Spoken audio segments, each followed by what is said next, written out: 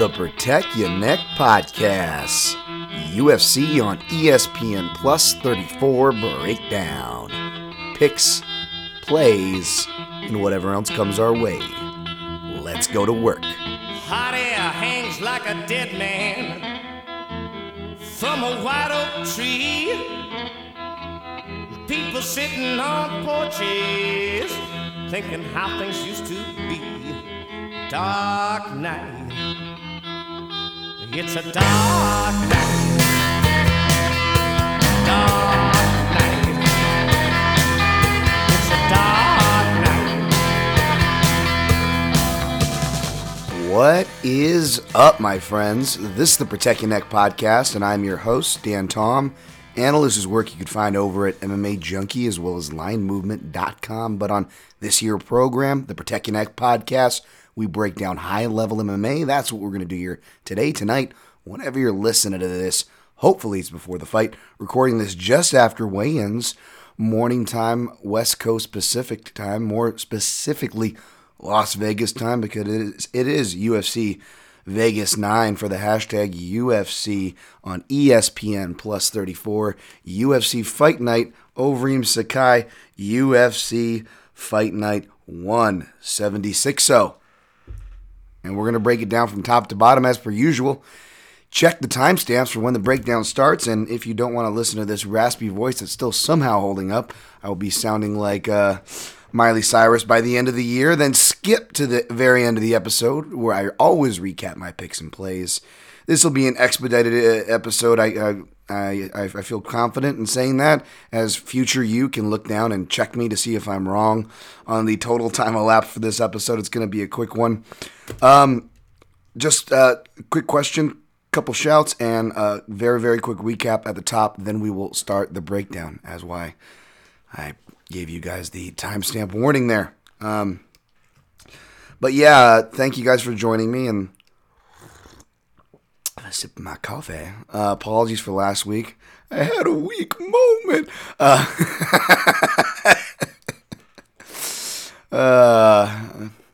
Your boy definitely is probably going to need to be taking a break. The Contender Series will be taking a break. I was going to try to stick it through till November. And maybe I might put in a break still for November, even though the Contender Series will be going on a hiatus and coming back. But yeah, man, it's I'm very grateful to be here, very grateful to be working. So don't get it twisted, man. I just got to get better at managing this stuff, as per my voice. We got to learn how to say no, and just keep things short. So we're gonna practice with this podcast. Now the thank you and the disclaimer is out. We had Dana White Contender Series, as I mentioned, did go down, number 31. All I wrote here was Thick Willie and Brad T.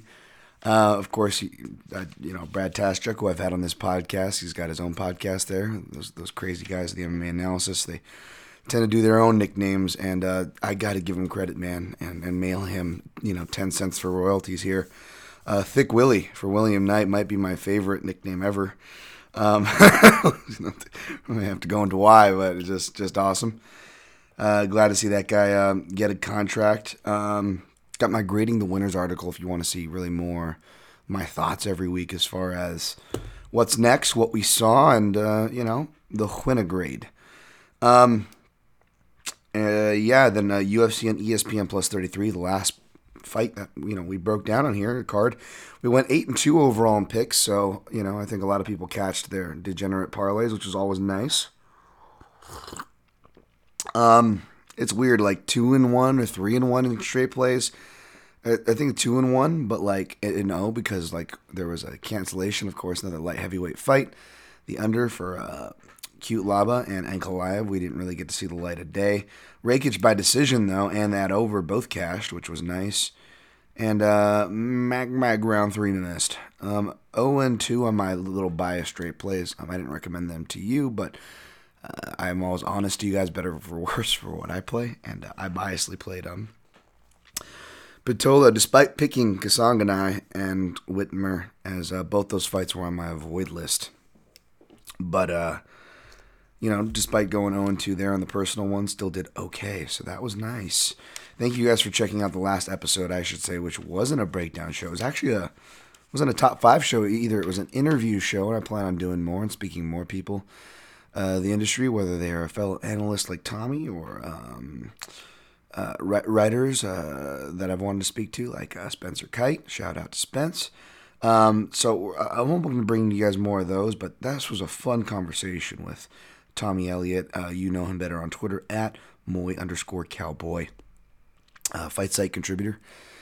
And just to pick his brain about judo and jiu-jitsu and unique guard systems in MMA, I thought it was a very good conversation. Hopefully you guys enjoyed it. Thank you for those of you who shared it, liked the video, and continue to subscribe to the YouTube channel, where this will be uploaded probably by Friday night. Daniel Tom MMA. I got to change it to Dan Tom MMA. The guys at Line Movement are getting on me about that. Rightfully so. It's just, I don't know why I did it that way.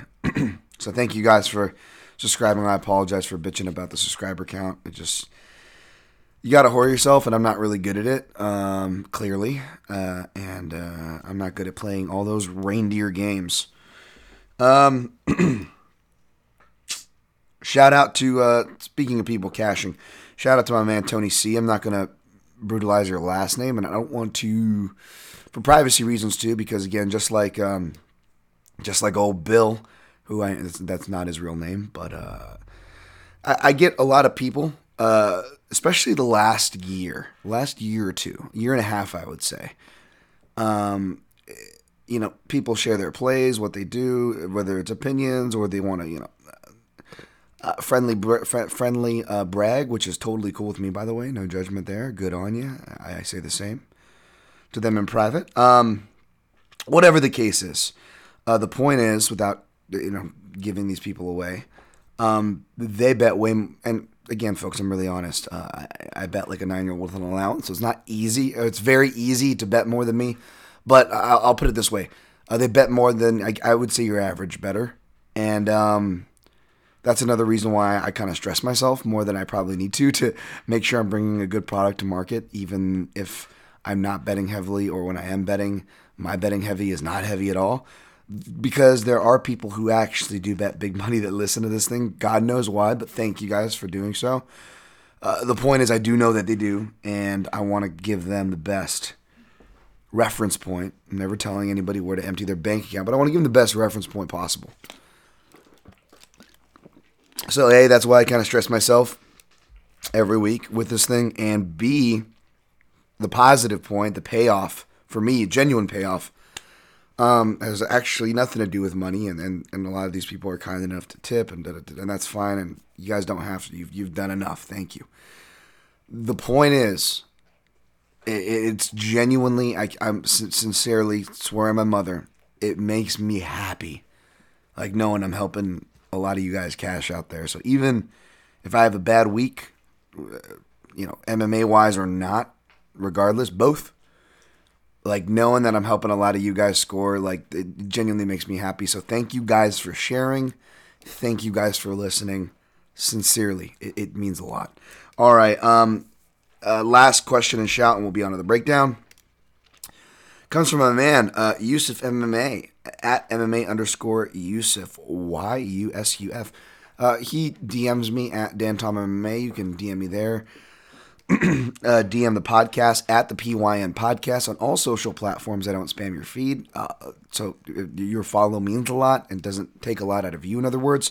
It's very appreciated. And an entry point to message me until I finally get my headset on what I want for a dedicated email for the show, because I've got like 7 emails.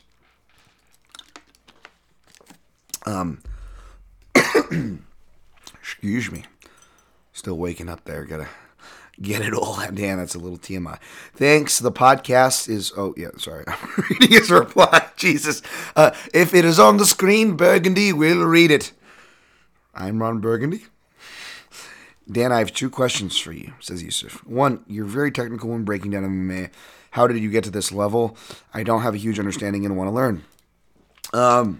Thank you for 1. I'm not really good at compliments, so let me say I don't know what level you think I'm at. There are many better than me, and I tend to reference them on this show and their shows a lot. And I'll probably reference some now, but people ask me, this is a very general question, and honestly, it's hard because it's like there are people who break down MMA very well without having done it or fought. I'm not of the school, never have been, where I don't want to say it's an elitist mentality because it's earning your freaking stripes, which should be appreciated in all walks of life, especially in something that's character building at its base, like martial arts, something so dear to me. So in no way do I not get where that's coming from, or do I, put my nose at it in return. I don't fight fire with fire in that sense. I live life more in the middle, in that gray zone, but with a purpose, not for riding the fence purposes. Because I've seen people that I just immensely respect, write, even teach. A lot of the best teachers were bad fighters, right? I think like people like, I don't know John Kavanagh, but I know he ended up training with a coach of mine, Robert Follis, kind of crossing paths, and both those guys were given a lot of credit, especially rightfully so in Follis' case for his body of work. But both those guys, I think, were like negative fighters, like your boy here, who didn't even do it pro. But like, and sometimes those are the best teachers, though. It's weird, you know what I'm saying? Like, that's just kind of how it is. A lot of my best coaches weren't great fighters, or maybe they didn't even fight professionally.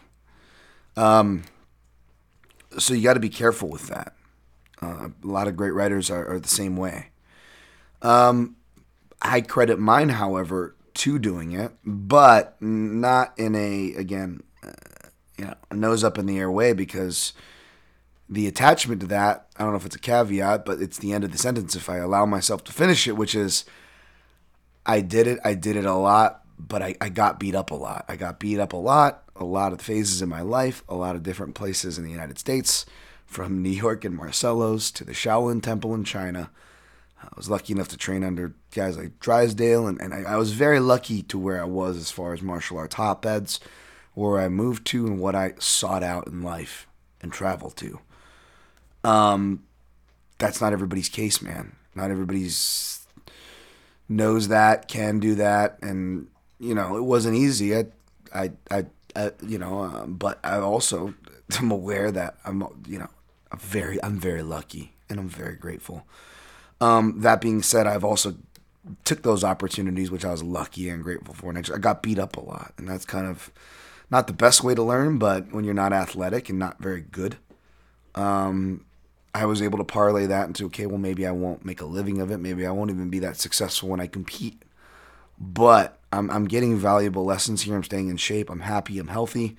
And next thing you know, I was able to parlay this into something. So I'm getting too long-winded here, but just get out there and learn, man. Even the people, who've just done limited jiu-jitsu classes or some boxing classes still offer a ton for people like even myself. So it just depends on where you are and what kind of person you are. What's your wiring? What's your passion? If that's your passion, follow it, my friend. Secondly, I'm a fan of how technical Wonder Boy is as a striker. Are there any fighters that are calm and technical like his style, or I can find in another sport, maybe kickboxing? Wonder Boy came from a similar background to me in the sense of sport karate, Kempo karate. So I'm a big fan of Wonder Boy too. However, I'm going to deflect this question. I'm going to deflect this question to I'm not sure if he's listening to this, but if anyone from the fight site is, whisper in his ear, Ryan Wagner, at Ryan A. Wag MMA, who I've had on this program before. I recently just listened to an awesome episode of his 8 Limbs Muay Thai podcast on the Fight Site podcast feed. I suggest you subscribe to and follow thefight-site.com. And he did a Chinese kickboxing episode, which was awesome. And obviously Chinese kickboxing is not Kempo karate, which is Japanese-based. But the point is, he's got a wealth of knowledge as far as kickboxers, strikers, As far as but you want in the UFC even, and that's really tough. I see a lot of guys get compared to Wonder Boy, and I don't necessarily agree. So yeah, it's really tough because Wonder Boy really incorporates a lot of boxing, intercepting punches, and he does it in a much more emphatic way than even a guy like I like Dominic Cruz. They both have that Muhammad Ali kind of tie into their style, although they're both different stylists. I wouldn't compare Dominic Cruz for your question, if you're asking, obviously. But so it's a hard one to answer because also I'm just a karate nut. I'm not going to just compare all karate guys. Like Lyoto Machida's a Shotokan guy, and Shotokan you're going to see is going to a lower, heavier stance, much more linear, as opposed to the lateral. So yeah, it's really tough to find comparisons to Wonder Boy, in my opinion. But anyone else, feel free to hit me. For that, I think of Ryan Wagner, MMA. Sorry for that. That was a little longer than I thought. We're going to jump to 16 minutes. Breakdown, UFC on ESPN Plus 34. Overeem versus Sakai, UFC Fight Night 176. Hashtag UFC Vegas 9. You bet your ass I want to stay logged in. Headline by Alistair Overeem, minus 155. Augusto Sakai, plus 135. Main card breakdown in detail. Of course, as per usual, up at MMAJunkie.com. Shout outs to Abby Subban for those videos. And check out that Legends segment coming out with Burt Watson. His first guest is Chael Sonnen, coming out this week on MMAJunkie.com. And while I'm plugging Junkie colleagues, Gorgeous Georgian Goes are way too kind on their shouts. I want to thank them for their shout on Junkie Radio. If you want to hear more of them, then you can do so like I did and subscribe for a very cheap amount on their Patreon. But yeah, for the in-depths, go over there. If you want some video in-depths, me and Daniel Levy over the Line Movement MMA betting show at line_movement. At Line Movement on YouTube. Subscribe there. Check it out. We also talk this match back and forth. And, I don't want to speak for Dan Levy, but he definitely, has his own process, and we stick to our own processes. We see what we come up. Sometimes we agree, sometimes we don't. And even though we came across things in a different way, as we always do, because we have different processes, I dare say we both came into this leaning Overeem. And he reserved his right to change his pick, so maybe he did. I didn't listen to his show. By the way, shout out to him and Shaq over there at Half the Battle. But he ended up leaning towards Sakai. And I did the same with my own study. As I say in my breakdown over at Junkie as well, I came in leaning toward the Reem. You know me, guys. I'm a big Overeem fan. This is the spot where I usually play him. And I don't blame you for playing him. We'll get to as far as the line movement and where the value is now at. But with Sakai opening at initially plus 230, even then I still was leaning toward the Reem. And I'm, a guy who's like, oh, everybody forgets about it. It's clinch, it's underrated wrestling, and ground and pound. Let him get bet down to near even dog odds, and that's where I usually bet the Reem and do pretty well in like the Sergey Pavlovich standards, right? However,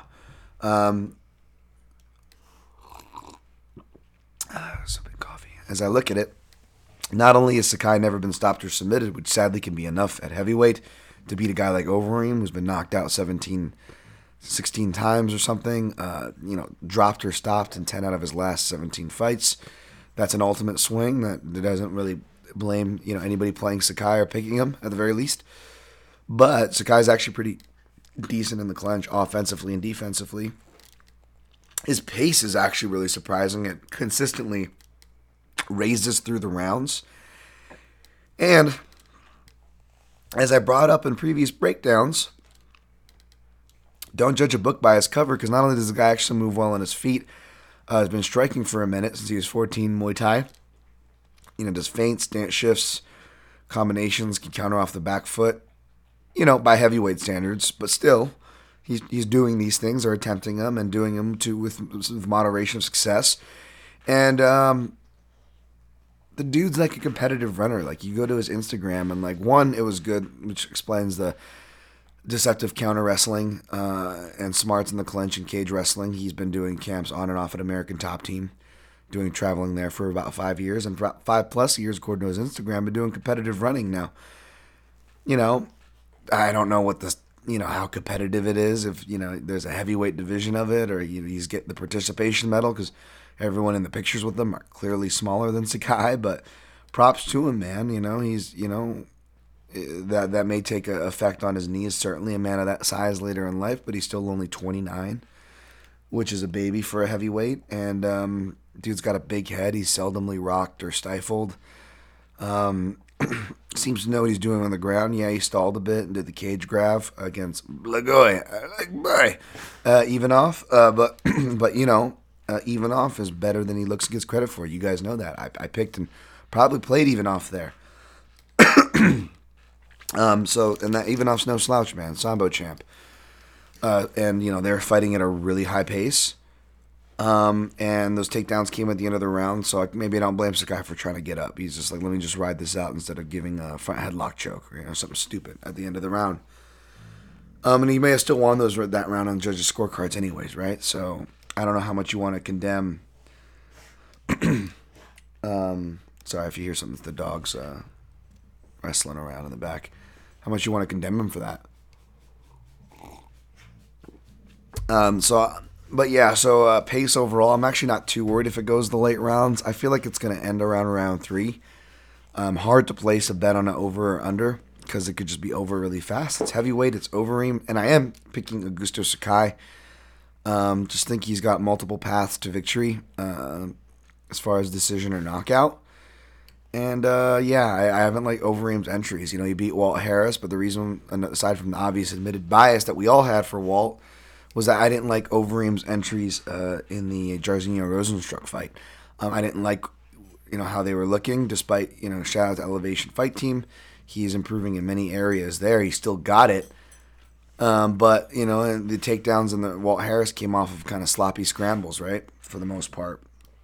And the Jairzinho Rosenstrike fight, he doesn't shoot enough for my liking anyways. And even though he was arguably on the way to winning that decision, he gets knocked out and caught at the end, right? Because, even his cardio was starting to lack. Another reason why I'm not exactly worried about Sakai getting taken advantage of in the late rounds. Or in the Ngannou fight where he just kind of has one half-hearted clinch attempt, doesn't like what he feels, and then falls apart shortly after. So we've seen late fall-aparts and we've seen early fall-aparts from failed takedowns. So that's the thing. And Sakai, if you look earlier in his career, he's actually doing really smart stuff like single leg get-ups. Dan Tom is a big fan of that. So we'll see. We'll see. You can say Sakai's had trouble with veteran strikers who can stick and move, and the record would argue those were his toughest fights. And that could happen here. Good luck to you if you're betting over him, because that's where the value is now, that he's been bet down to minus 140 to minus 155 range where he is now. I played Sakai up higher. I think I got him at like minus or plus 165, and even that was like, that seemed a little too low. It's plus money at heavyweight, so you can't argue with it. But I would say plus 150 or higher is where that's more the Sakai range I would like to see personally. For anybody plays in degenerate wagers, whereas right now, even at favorite odds, I think it's Overeem. So my pick is Sakai. Bettors beware there. I will be honest. Again, I did sprinkle earlier in the week, and I got at a higher number. Not a lot higher number. I didn't get in early, but it's what it is. Alonzo Menafield minus 135. Ovens St. Preux. OS Tennessee. Sorry. I'm going to see what St. Preux looked like on the scales. I'm pretty sure he made weight. Jesus. 500 plus pounds of the scale, yeah. Ooh, sorry. I know this does not make for good podcasting as they see me scrolling, scrolling. Sorry, I should just click on the post where it's listed, Dan, instead of 205.5. Wow, he took the 0.5, didn't he? We'll see. It's my co-host Dan on the Line Movement MMA Betting Show brought up there are some interesting intangibles with the turnaround of weight cuts.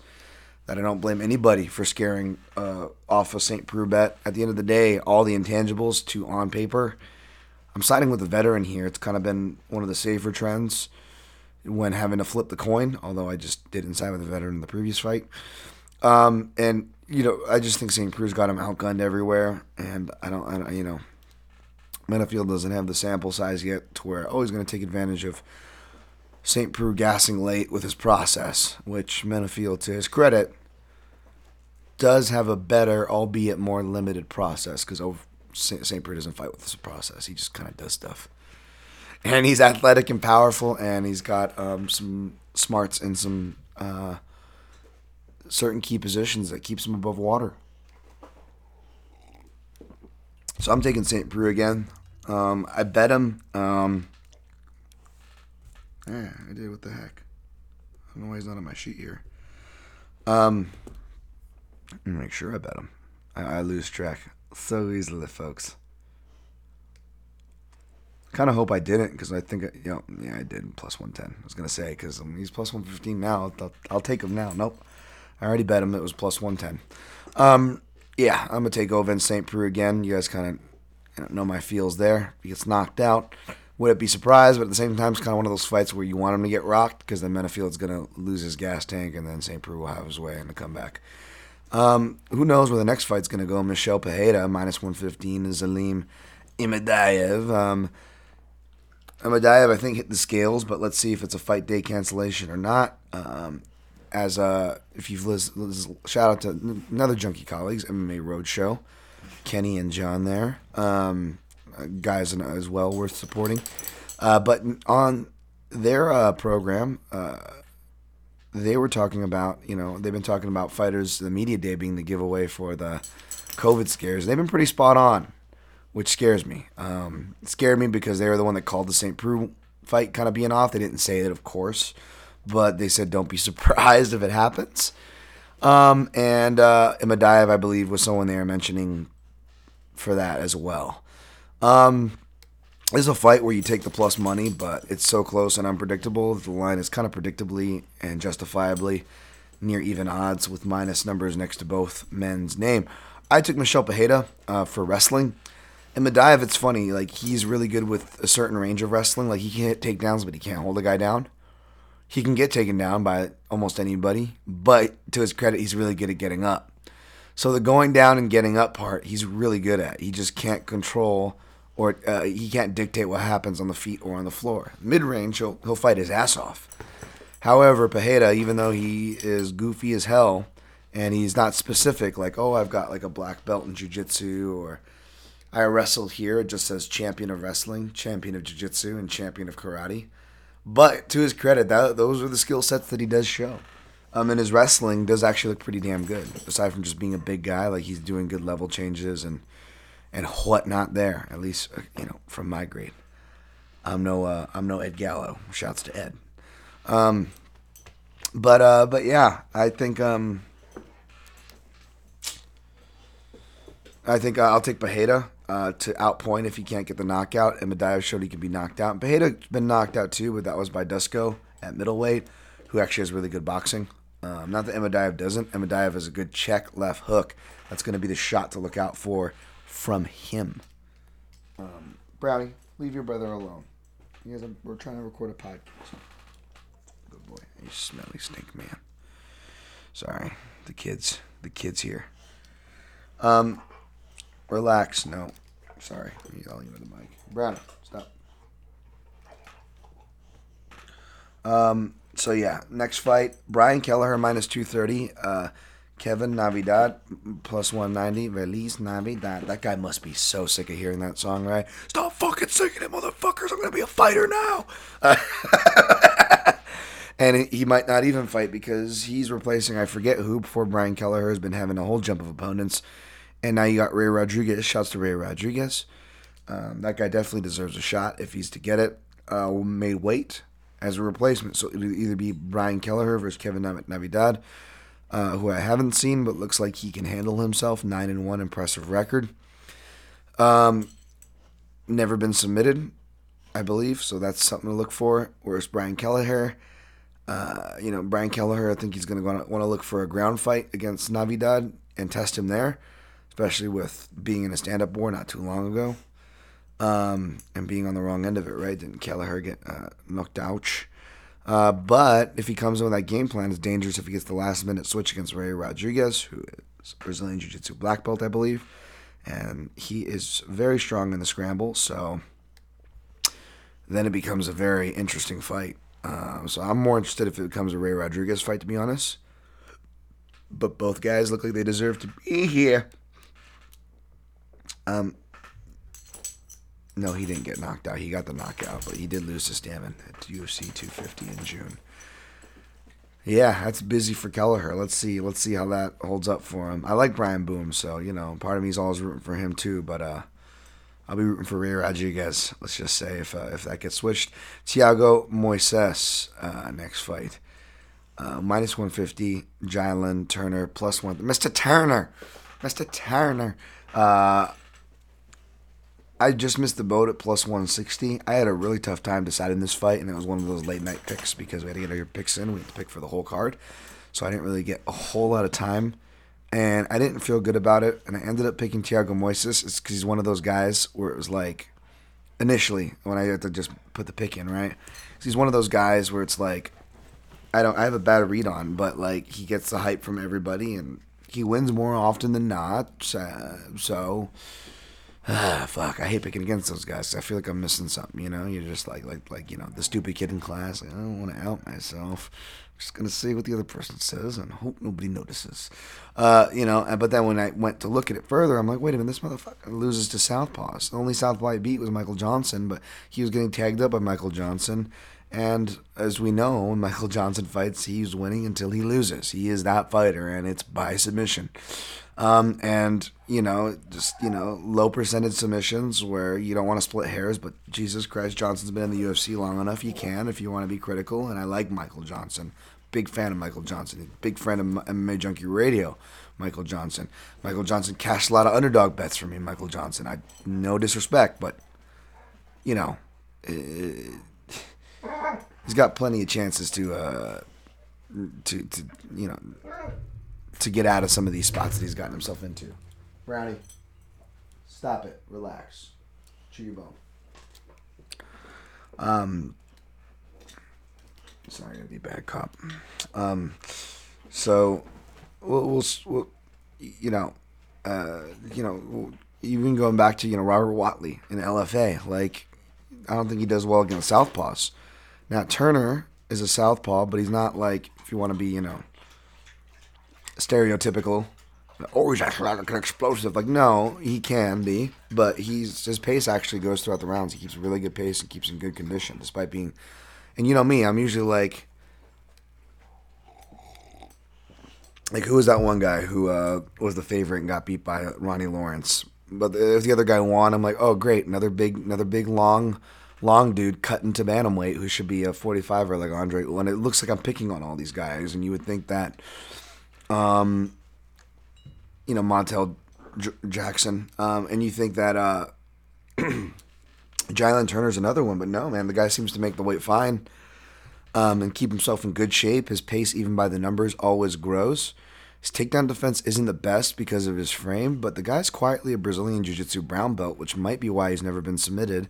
And when you look at, Callum Potter, who's, a legit submission guy, was giving him similar looks as far as leg looks and things that we saw got Michael Johnson, and when we saw Moises, he doesn't go to a lot, by the way. That's very rare Moises goes to those as far as an MMA goes. He's more of a IBJJF style positional player. He'll just randomly do that kind of stuff, like guillotine Dariush, which was really weird. But yeah, like, Turner actually does the proper things. Like, if you look at his defense for the omoplata, leg lock, and guard stuff, like all the things that happen, like he's very. I liked it a lot. I liked what I saw from him. I'm just not sold on Thiago Moises, man. I just don't get it. He fights at a way too low of a pace, for his weight class, for his experience and his skill level.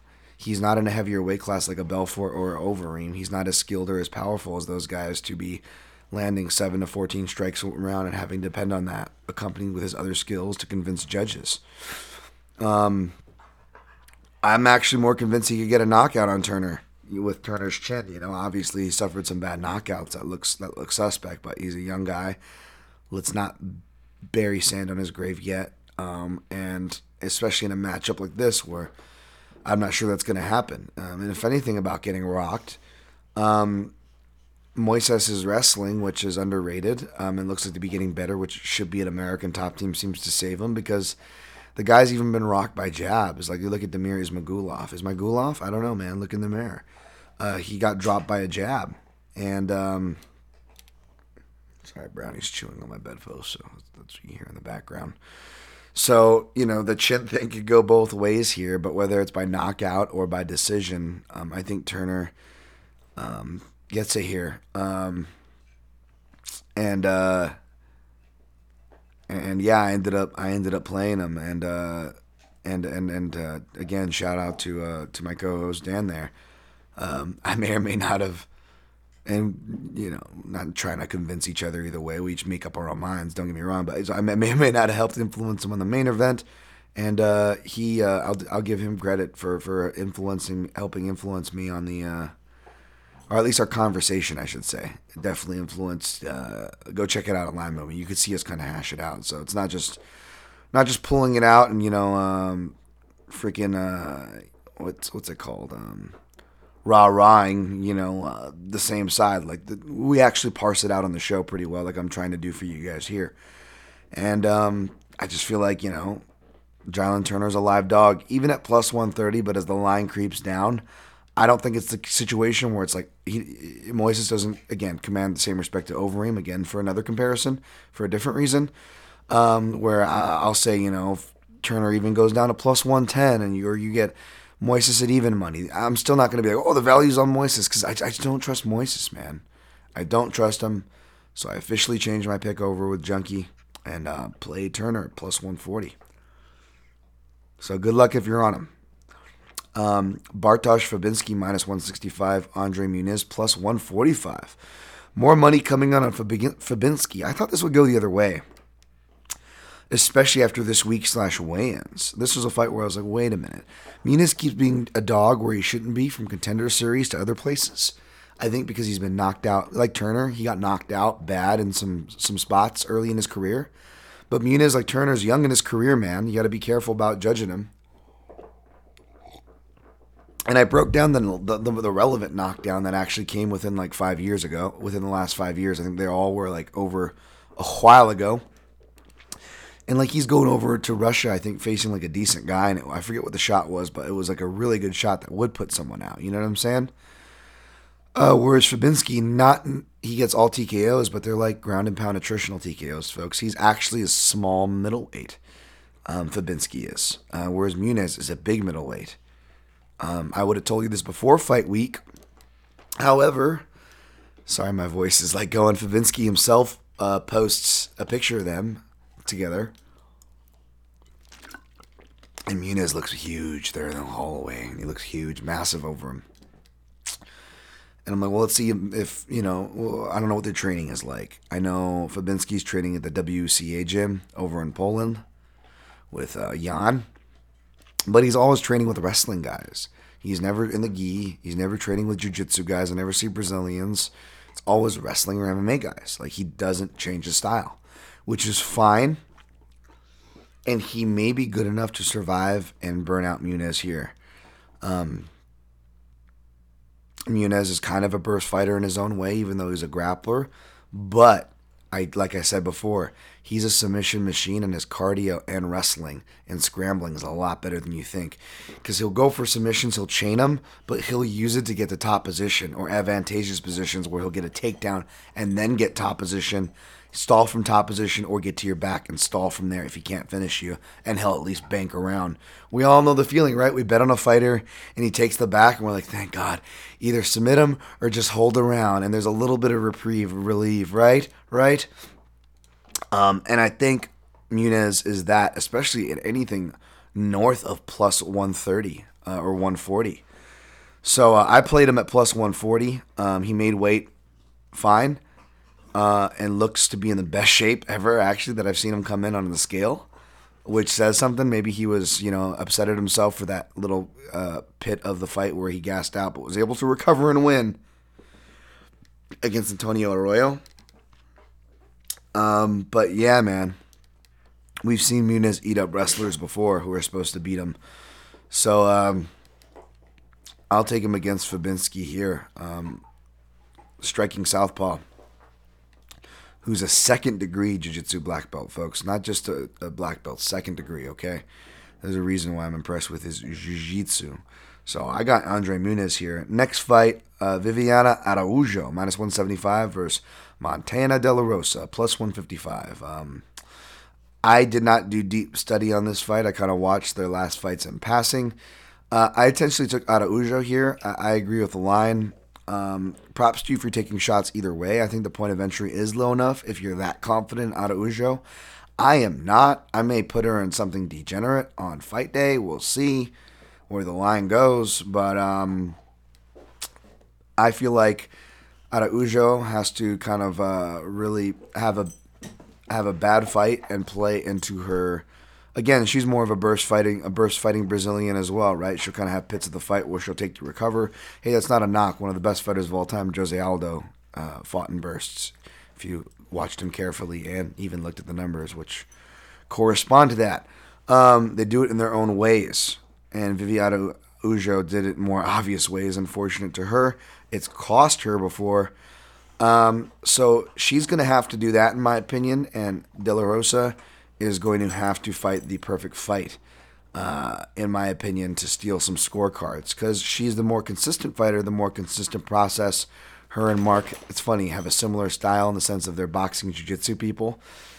Female flyweight, it's a really reliable process. Not necessarily for De La Rosa, but like as far as in general, it's a good thing to build off of. As my dog just left the room. Hopefully she doesn't start crying.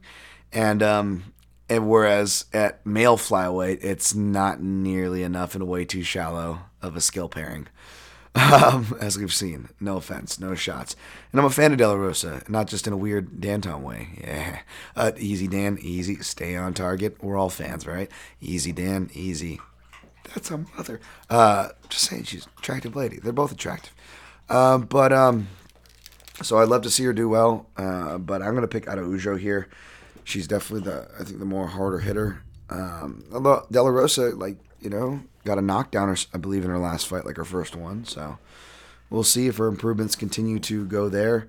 But I'm going to take Araujo.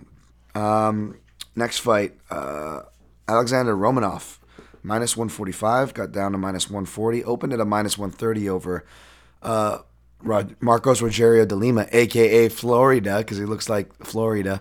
Welcome to my house. We don't even know. Sorry. Welcome to my house. And he jumps into submissions. That's all Marcos Rogerio de Lima does. This guy's an auto fade for me. If you guys been listening to the podcast, you know that. He's knockout or bust. And then he randomly will dust out like a decision measured win against like Weezerick. I think that was him, not, being happier at heavyweight for the first time and facing a guy who really turned out to be a Stefan Struve fraud and was more of a, what was he? Wasn't he like part of like neo-Nazi, soccer hooligan crowds or something he was associated with?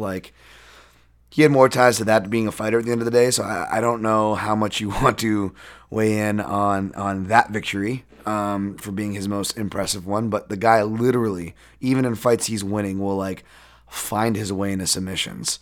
So against a guy who's actually got a bunch of wins by TKO and submission, and will take the back or look for submissions from top side, we'll even just throw a forearm into your throat. Alexander Romanov, and I know what you're thinking. He's a jiggly guy, but like Sakai, man, you got to be careful about judging these guys. They're not, Roy Nelson's much older now, but even younger Roy Nelson would prove you different. But no, this guy's really legit. Even though he's listed as a sumo fighter, he's fought poor competition in what are some comical, terrible fights, ladies and gentlemen. By the way, hey, Brownie, stop it. By the way, what's up with guys named Murtalayev? Like, do refs have a problem with stopping fights? They just let him take beatings? Because, like, the guy, like, had, like, 9 lives given to him in his fight against Romanov, which was really funny. But Romanov looks to be coming in better shape, improving each time, through the regional fights that I saw of his. Of course, he fought guys like, who was it? If you're playing 7 Degrees of Separation, you always got to use Yuri Grabenko, right? Pour one out for that guy. Dan, he's not dead. You know what I mean. Brownie, stop it. Sorry, folks, for yelling into the mic. But yeah, like, it's the dude listed as a sumo fighter, but he's actually got, like, I know MMA Moldovan accolades. Who's he fighting? It's heavyweight. But he's got accolades there. More so, he's got more on my bio sheet. He's got grappling accolades and competition accolades, submission grappling accolades. And it comes through in his fighting style. Like, the guy will take it back. He knows how to float and use his weight really well. Like, he's seldom falling over the front, whether he's riding or even taking a back. Like, the guy floats really well. He looks for wrists. He can hit level-changing takedowns in the open. Power doubles, drive through, take guys down against the fence, work off singles, lift guys' legs in the air. Like, the guy could fight, man. He's got some enthusiasm. He's got that intangible kind of it factor. He's a southpaw who slings hard Thai kicks on the feet. So he's not going to be, hopefully, this will be the best heavyweight striker he's faced or Thai fighter he's faced. But he loves Muay Thai. He's actually fought it before. That being said, even though he's undefeated, he has 2 knockout losses, both in kickboxing and as an amateur. That being said, those were upwards of 9 years ago. Again, early in his career. As a pro, he looks really confident, hasn't shaken his confidence. He looks pretty durable. And yeah. So, durable southpaws who can wrestle and get some submissions. Like, dude, I'll bet this line all day against him. I know it's a debuting heavyweight, which is very dangerous out of principle. But out of principle, I cannot not fade Marcos Rogerio de Lima at a point of entry against a capable fighter. So there's my logic. Take it or leave it. I played him at 1.5. Next fight, I didn't do study on this one. Hunter Azure minus 225, Cole Smith plus 185. Shouts out to those of you who played Hunter Azure, so I don't want to worry you here. I didn't do definite tape study. I just kind of thought Cole Smith, I've seen Cole Smith in person. The guy is a huge bantamweight. Hunter Azure is back at bantamweight where he should be.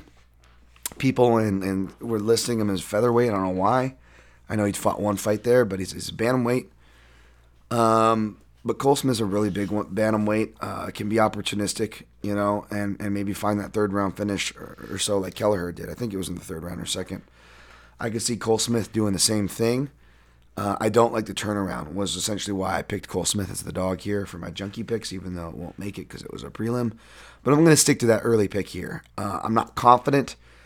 I don't want to put it on my avoid list because there's probably a good reason why he's favored that much, and there's some people that I respect that are on Hunter.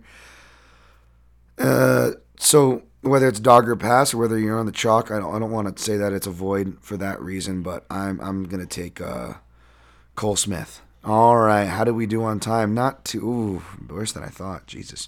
All right, recapping. Taking Augusto Sakai over Alistair Overeem. Taking Ovince St. Preux, Tennessee, over Alonzo Minifield. Taking Michel Pereira over Zelim Imadaev. Taking Brian Boom Kelleher over Kevin Navidad. Taking Mr. Turner, Jalen Turner, over Thiago Moises. Taking Andre Muniz over Bartosz Fabinski. Taking Viviana Araujo over Montana De La Rosa. Taking Alexander Romanov over Welcome to Marcos Rogerio de Lima. Fall into submission. Taking Cole Smith over Hunter Azure. I didn't parlay anything. Didn't really take any props. Don't have an organized avoid list. But I did play Sakai at plus 160, OSP at plus 115, Turner at plus 140, Romanov at minus 140, and Muniz at plus 140. A lot of straight shots in the barrel. Loaded a 6-shooter and fired 5 out. Good luck to you guys if you're playing that loaded of a game of Russian roulette. Good luck on your picks and plays. And always, protect your neck.